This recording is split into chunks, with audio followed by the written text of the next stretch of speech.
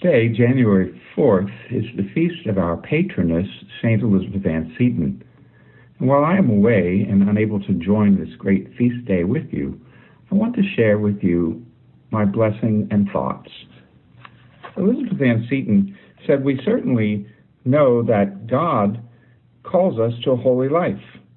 We know that He gives every grace, every abundant grace, and although we are weak of ourselves, this grace is able to carry us through every obstacle and difficulty." Elizabeth Ann Seton stayed very faithful to God through her struggles and tragedies, and she remained devout. She was a great admirer of the Blessed Virgin Mary. In fact, she chose her as her patron saint at confirmation. Elizabeth, knowing to be devout and compassionate and great concern for others. In fact, Elizabeth had so many gifts of grace.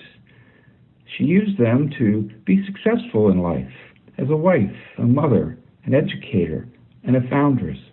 She spent her entire life in service to God's people.